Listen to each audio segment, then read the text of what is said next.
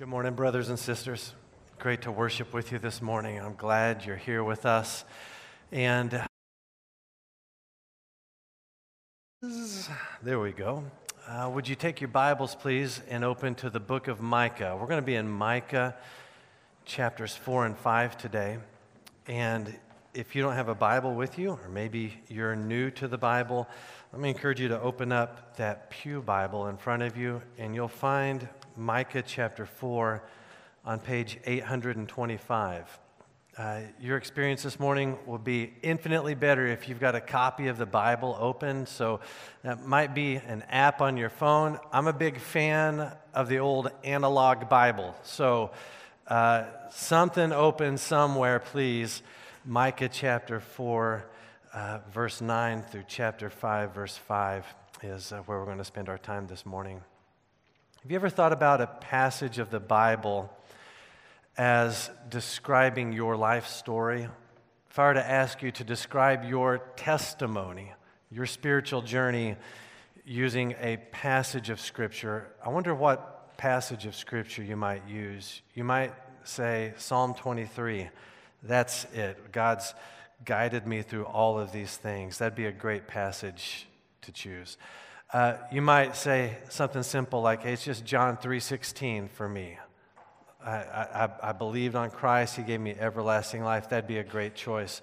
Maybe Romans 8. I bet we got some Romans 8 people in here. And there's an aspect of Romans 8 that you would say, man, this is it for me. This is my story right here. But have you ever considered Micah chapter 4, verse 9 through chapter 5, verse 5? If I were to read that to you, I will here in just a moment, upon first reading, you would say, a little unusual. Some of the language is strong. I'm not so sure that this would be the passage for me. There's something about Bethlehem that seems familiar, but I don't know. I might just want to read it fast and set it aside and then get on to something that better reflects my own life story. But I'm willing to predict that the words we're going to study this morning reflect your life in a greater way than you realize. Have you met the grace of God in the pit of your sin? Has God given you victory against an enemy that outmatched you? Have you met Jesus? If any of those things are true, then Micah chapters 4 and 5 is your story. This is your life story right here in the prophet's mouth. He answers an important question this morning in the passage we're going to study. The question coming from God's people would be this: what's my future with God in the midst of the consequences of my sin? Micah speaks to a people who are guilty of gross rebellion against God. And on a future day from the day in which Micah spoke these words, God's judgment was going to come in the form of an enemy nation. It was an intense and horrifying judgment, a deserved judgment, but still it would leave God's people wondering, what about us now? Now that we are guilty, we are experiencing the consequences of our sin, is God done with us? Is He going to just throw us aside? Is there any hope or any future for us? Maybe you've asked that same question as well. Different times in your life when the guilt of your sin landed acutely on your soul, or the consequences of your sin were laid bare for you and others to see. It's in those dark moments where we might feel hopeless and empty, but that's where the words of the prophet are so important for us, because God's grace reaches to us even in the places of our most intense consequences and the darkness of our sin. Now, when Micah first spoke these words to his contemporaries, to his neighbors, I'm not quite sure how they were received. My guess is that some people believed what Micah said about the judgment to come and the grace to follow, but I think most people probably scoffed at him. Fast forward 130 years, and the things that Micah prophesied came to fruition. And I think for those people who carried Micah's words with them into exile, I think that they heard those words and they found hope and encouragement in them. And so now here you and I are studying these ancient words again, but for us, these are not future tense or even present tense. Everything we're reading this morning is past tense. And that's a really privileged position for us to be in today, because for us, we get to read this from the position of having seen all of God's promises in this passage come to fruition, and that should lead us to love the King from Bethlehem with all of our heart, soul, mind, and strength. This is a word for people beat up by sin, discouraged in their walk with the Lord, wondering, has God's grace missed me or forgotten me? My goal in preaching this passage is for you to trust in the powerful kindness of God even when your sin does its worst. So Micah chapters 4 and 5 gives us 3 ways God responds to people who are marred by sin. Now, before we read this passage, it'll be helpful for you I think it'll be helpful if you read it with the structure of the passage in mind. So I want to show you here on the screen a structure for the passage that will sort of give us a roadmap for our way through it. We have 3 different paragraphs in the passage we're studying today. And each of those paragraphs begin with a word of judgment. This is God describing His judgment on His people for their sin against Him. So it begins with words of judgment, and then that judgment is countered with words of grace.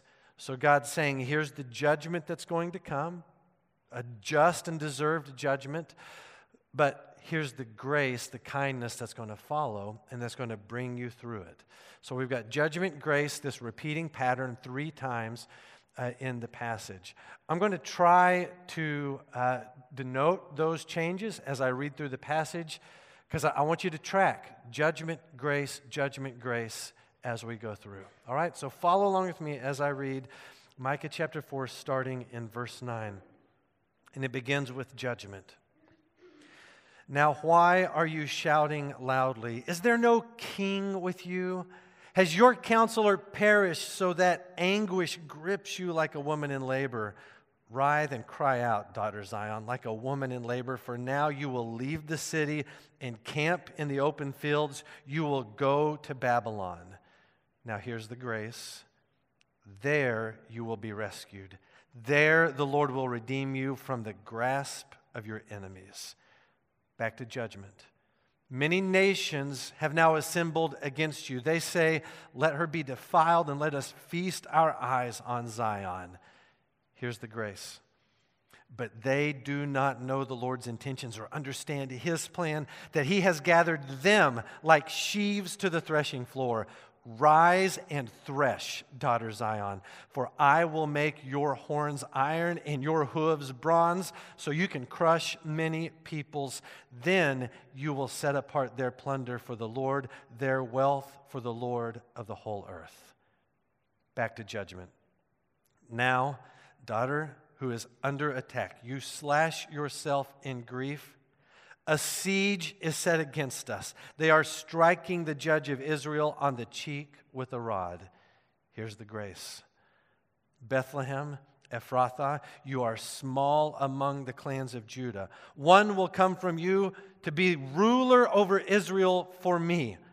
His origin is from antiquity, from ancient times. Therefore, Israel will be abandoned until the time when she who is in labor has given birth. Then the rest of the ruler's brothers will return to the people of Israel. He will stand and shepherd them in the strength of the Lord, in the majestic name of the Lord his God. They will live securely, for then His greatness will extend to the ends of the earth. He will be their peace. This might be your story. I'm confident that it is.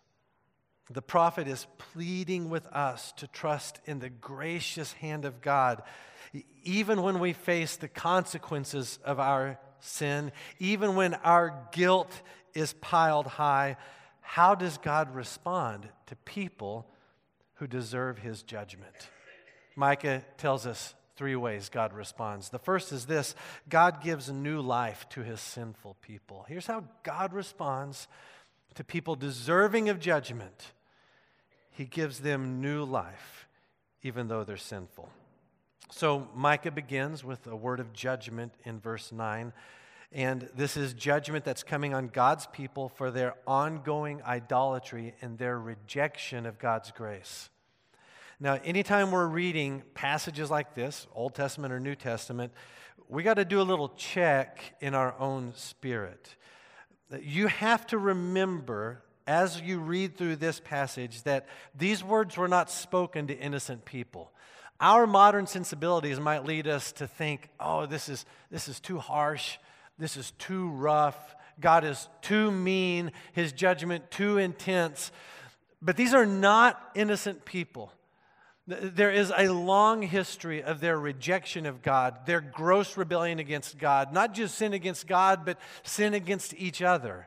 We saw a little bit of that in chapter 2 of Micah. We saw more of that in chapter 3 of Micah. The descriptions of their sin, it's horrific. And over, God has extended grace. He has pleaded with his people. He sent prophet after prophet saying, please come back. It's not too late.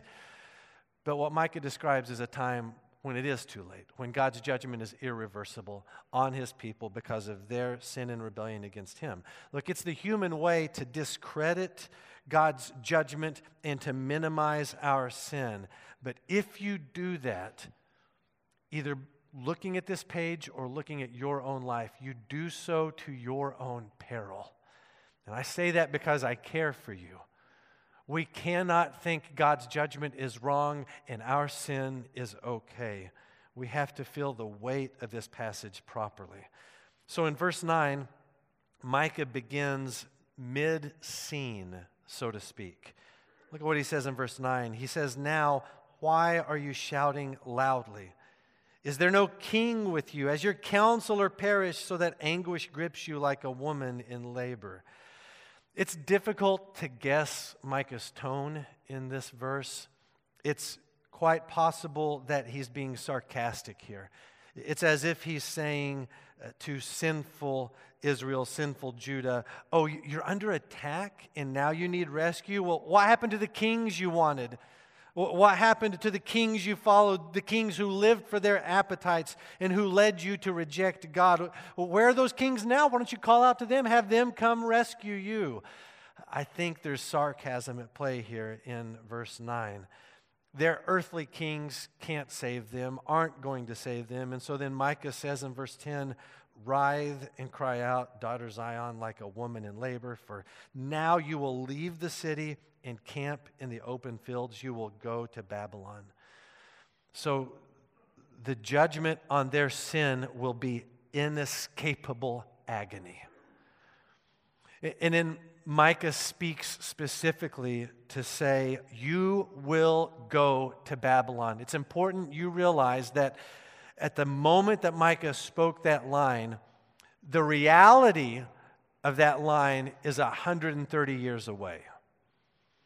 He spoke this line 130 years before it happened, but it happened just as God foretold through the prophet.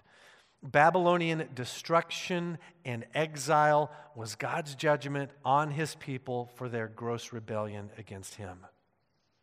That's the judgment. But Micah doesn't leave us sitting in the judgment.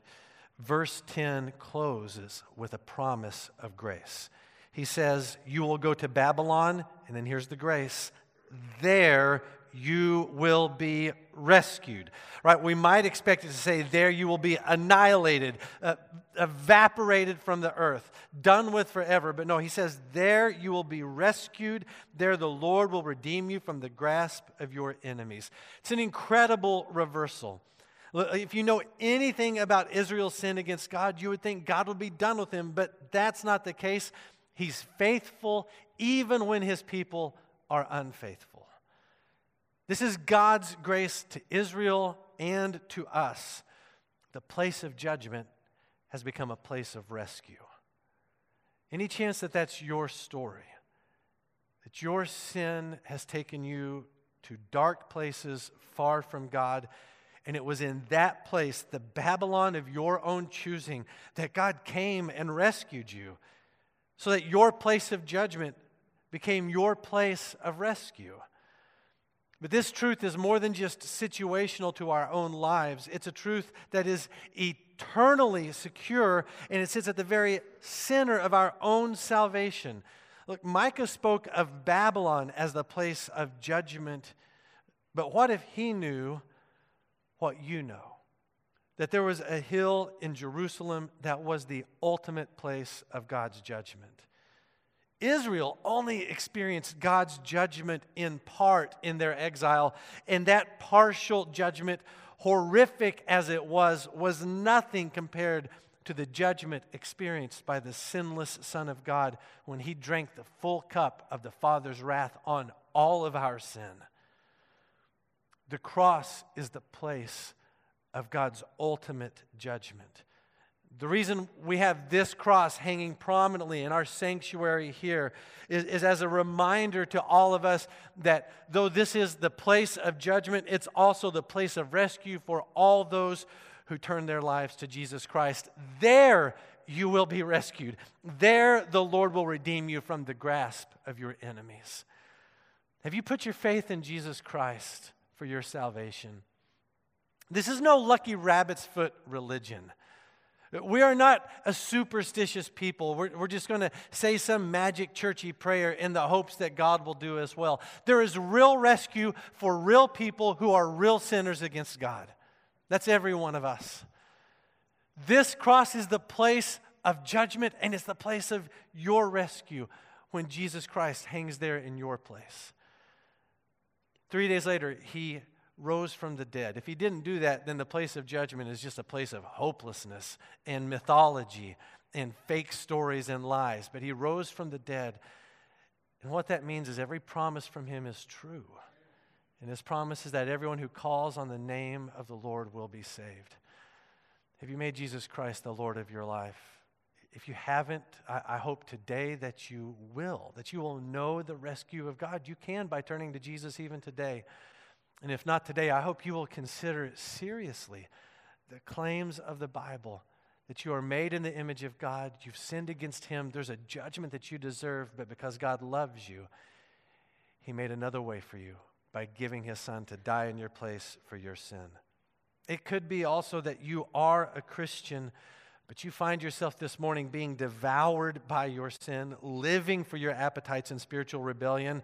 Micah's words are a call to you to find God's rescue in the darkness you've created for yourself. Listen to me.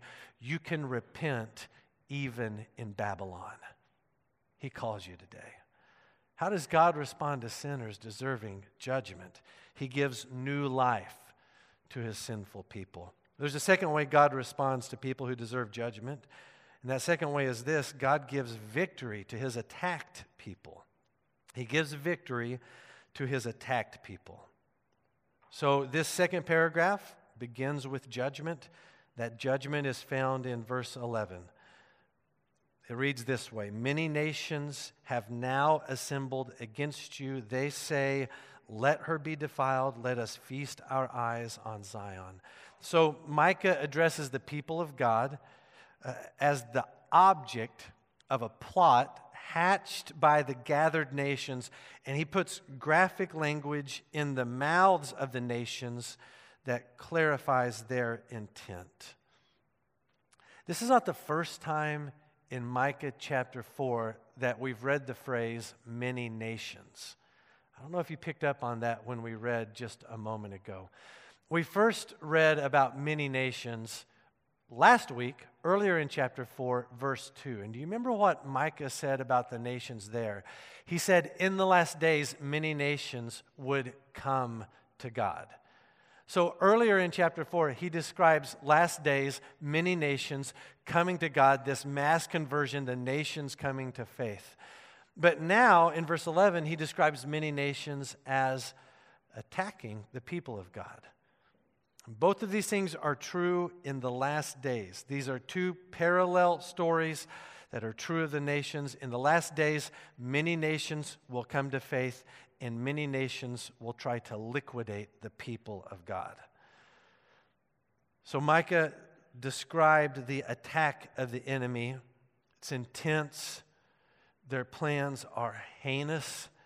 But he doesn't leave us in that judgment for long before he gets to God's grace. And so in verse 12, God's grace comes first in the form of the enemy's ignorance. And second, verse 13, it comes in the form of the strength that God gives to his people. So in verse 12, Micah says, "But they do not know the Lord's intentions or understand his plan, that he has gathered them like sheaves to the threshing floor." Like these nations, they think they know what's going on. They think they've assembled to accomplish their evil goals, but they don't understand that God has gathered them like sheaves to the threshing floor. This is dark, ominous language. The threshing floor was the place where you would take your harvested wheat. You would thresh the wheat by beating it, by tossing it in the air so that the junk or the chaff could blow away. The stuff that remained on the floor, that was the harvested wheat that you would use in grinding for flour, but the junk would just throw away. So the threshing floor, it's a common place. The description here is of agricultural violence, so to speak. These people are like wheat brought to this threshing floor, and they're going to be threshed. So then verse 13, "Rise and thresh, daughter Zion, for I will make your horns iron and your hooves bronze, so you can crush many peoples. Then you will set apart their plunder for the Lord, their wealth for the Lord of the whole earth." So listen, God's people are depicted as an armor-bearing ox. How cool is that? You are this like armor-plated cow coming to do serious damage to the enemies of God's people. Horns of iron, hooves of bronze. You're going to crush, you're going to thresh, and then you are going to impoverish these enemy nations. All of that because of the grace of God. It's the grace of God that turns hopeless Zion into invincible Zion. By God's grace, the place of attack becomes a place of victory. Now look, every Sunday that we gather in here, we have some new fear to discuss together. There's always some new threat against the faith or some new threat against your family. And sometimes those go beyond threats and they turn into action. We're surrounded by scary things all the time. Enemies that are too powerful, have more microphones, have more influence than the little church does. But if you will get Micah 4:12 in your veins, you won't wither in the face of even the greatest enemies because they don't know the Lord's intentions. They don't understand his plans. And they scheme and they plot and they act against the church. They have no idea what they're doing, not a clue. But you do when the God of grace is your God. When the God who equips his church, empowers his church, fortifies his church is your God. Little flock, you have nothing to fear with God guiding you in these moments. And before you start to think that our biggest threat is an ideology or some politic du jour, I want you to hear the words of the Apostle Paul. He described our enemy this way in Ephesians chapter 6. He said, "Be strengthened by the Lord and by his vast strength. Put on the armor of God so that you can stand against the schemes of the devil. For our struggle is not against flesh and blood, but against rulers, against the authorities, against the cosmic powers of this darkness, against evil, spiritual forces in the heavens." Look, the headlines are just a front. The true danger is unseen and lethal. But Jesus promised to build his church, and the gates of hell would not overpower it. Don't you be afraid. Don't you feel weak. You know what the nations don't know. God has set history on a trajectory. He will accomplish his will, and his people will make it through to the end. By God's grace, the place of attack is a place of victory. How does God respond to people who deserve judgment? He gives them new life. He gives them victory. Third and finally, God gives his Messiah for his believing people. God gives his Messiah for his believing people. This final paragraph, again, begins with judgment, just like the other two do as well. Now, if you're not reading from the exact same translation of the Bible that I've read from this morning, when I got to chapter 5, verse 1, the words went a little different, and you said, hey, what's happening here? This doesn't make sense. So let's talk about this difference in translation real quick. I hope this next slide will be helpful in clarifying it for you. Now, I've given to you the CSB translation, which is what our pew Bibles are, the Christian Standard Bible. It's a great translation. I love it. Highly recommend it. That's why it's in our pew racks. And compared that with the ESV, English Standard Version, great translation. I love it. I highly recommend it. You should read that one totally. Now, if you have anything other than the CSB, most likely your Bible reads more like the ESV on the right. And I've bracketed off the difference in grammar between the two verses. So you can see what's the same. They both begin with the word now. And they both talk about a siege and the judge of Israel, the ruler of Israel, being struck on the cheek with a rod. They've got that. But that bracketed part in the middle is where the difference in translation is. CSB, now, daughter who's under attack, you slash yourself in grief. ESV, now, muster your troops, O daughter of troops. Those are big differences, unless you and I were conversant in biblical Hebrew. Here we have the struggle of Bible translators to take ancient language with multiple possible translations and to put it into modern English. Translation is always a challenge. Modern translation, always a challenge. But translating from ancient language to modern English, really, really challenging. The debate, there's not really much of a debate, but the discussion here is over really two Hebrew words that, depending on their context, can be faithfully translated either one of these ways. So when you get to verse 1 and you see the difference in the two translations, calm yourself. Things are not crumbling here. But here's the question you would ask in your Bible study. You would ask, what is verse 1 describing? Rather than narrowing down on the minutia, you can do that if you want. There's good, faithful resources that will help you understand the differences in the choices made by these translators. But the bigger picture is, what sort of scene is being described in verse 1? And whether you take the CSB's translation or the ESV's translation, the scene is the same. It's a scene of utter humiliation. God's people under attack. Not just his people, but the king himself, the earthly human king, has been captured and is being beat in the face with the rod that he would hold as a symbol of his sovereignty and authority. To be smacked in the face by his own implement is a sign of supreme humiliation. And so what verse 1 describes is the utter humiliation of God's people at the hand of their enemies. The city is under siege. The king is being publicly humiliated. If the king is captive, then there's no hope for the people. But then we come to verse 2.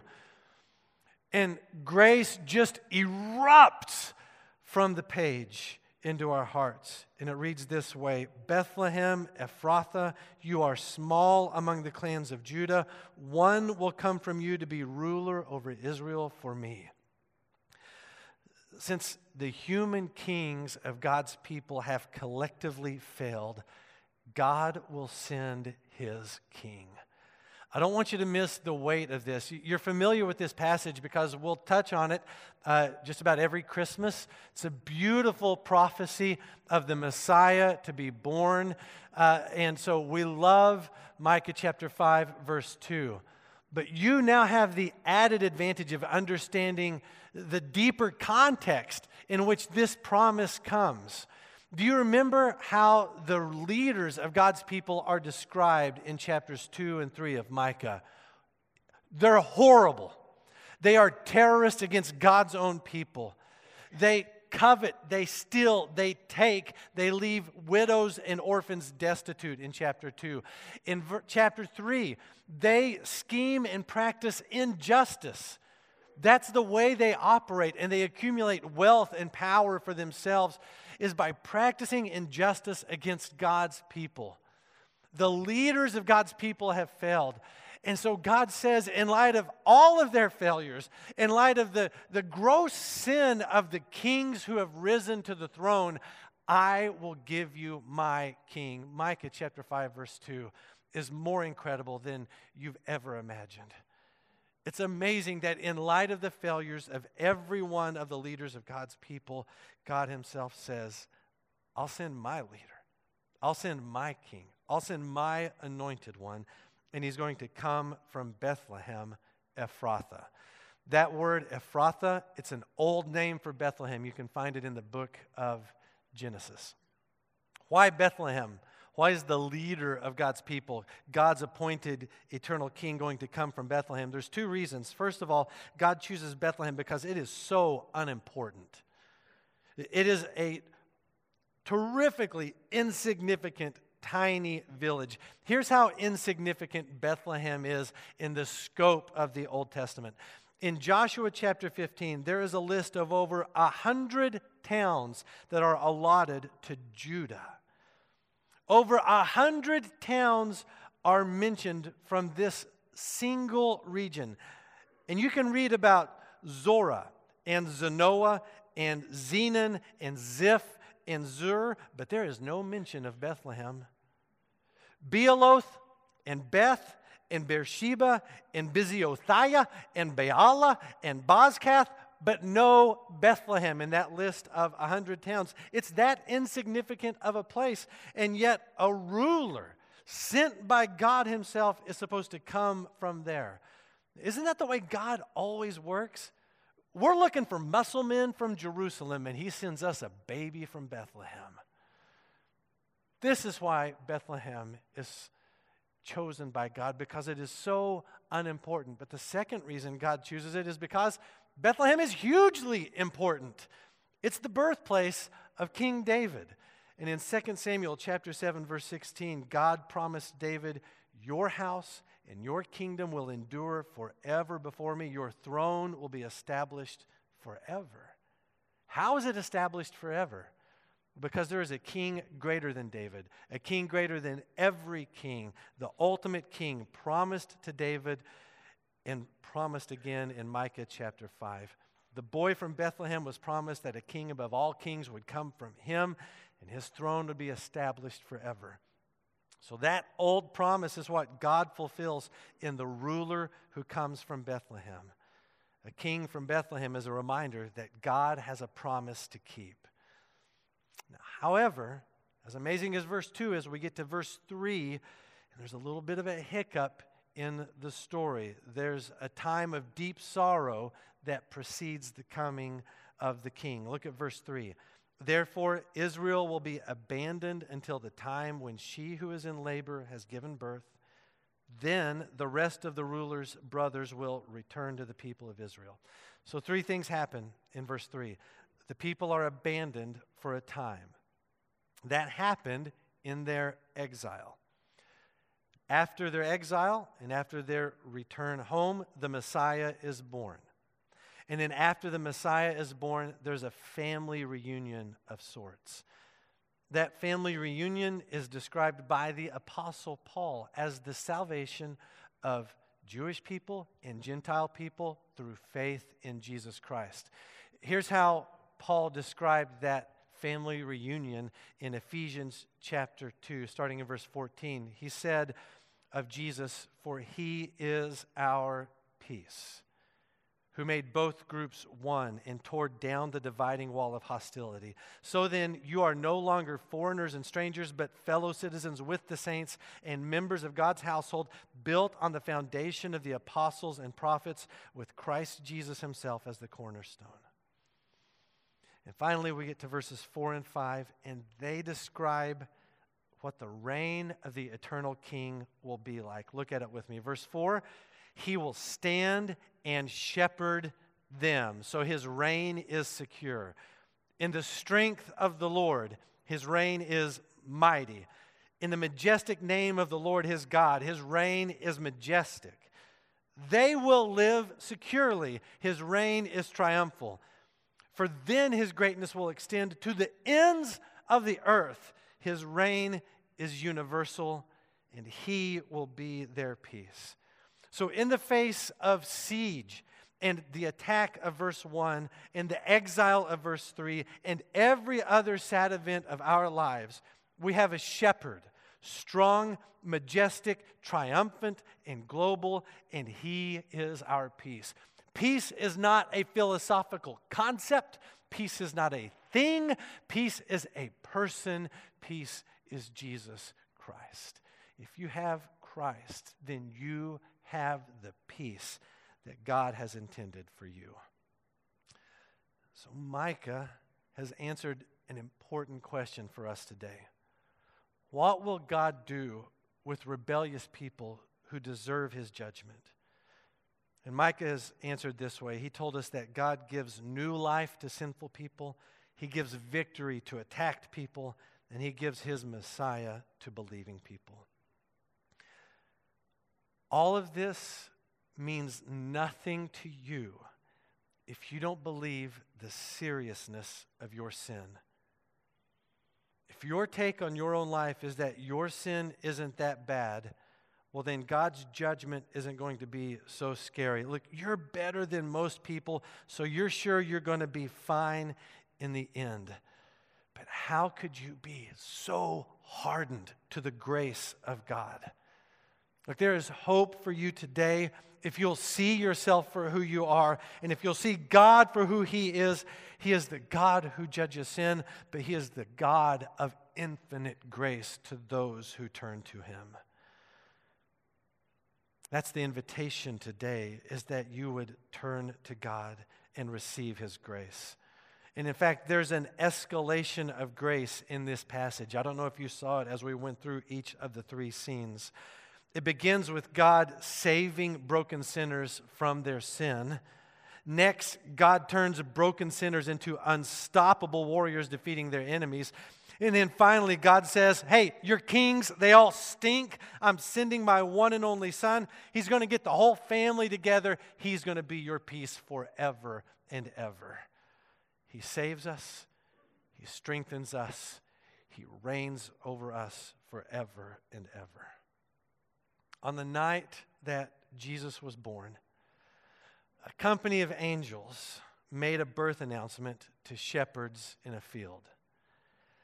They could have made that announcement to anyone. They're not obligated for any reason to make that announcement to these shepherds.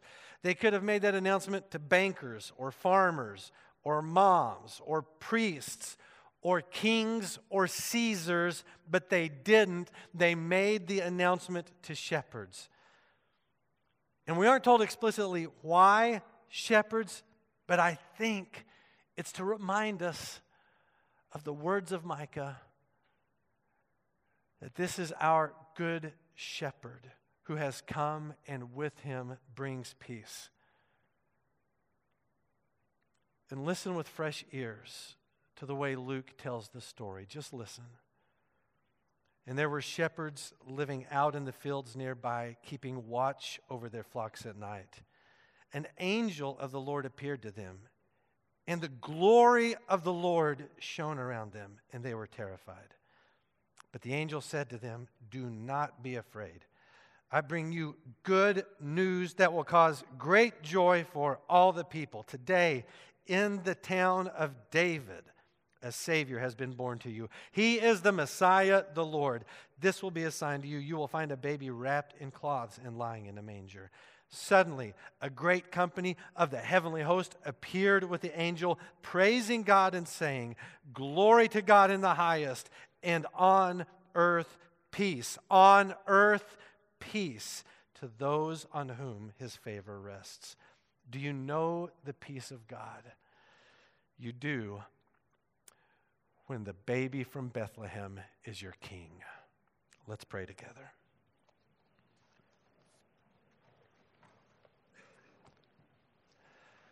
Father God, I'm grateful that Micah's words can be our story today. That you came to us while we were still sinners, sent your Son to die for us in our sin. And he brought us out of the pit, and he set us on the rock. And he has given us a place with him forever and ever, not ashamed to call us his brothers and his sisters. So God, we praise you for your infinite, powerful grace. Thank you that your judgment on our sin was given in full at the cross to the one who died in our place. So God, I pray for brothers and sisters in here who have wandered far. They are deep in sin. God, rescue them. Break their hardened heart. Father, expose their sin. If this is what it takes for them to rest in your grace, let them repent in their Babylon. Let them turn to you once again for grace and rescue. And God, I pray for weak and feeble Christians in here that you would give us your strength, your armor, that we would stand firm in the day of attack. And Lord, that above all else, we would live in the peace and the joy and the glory and the majesty of our Shepherd King. And God, let this be the day that someone in here experiences your call and they turn to Christ for their salvation. Thank you for bringing the family together through faith in Jesus Christ. It's in his name that we pray. Amen. Well, let's sing the story of what God has done and what he will do for rebellious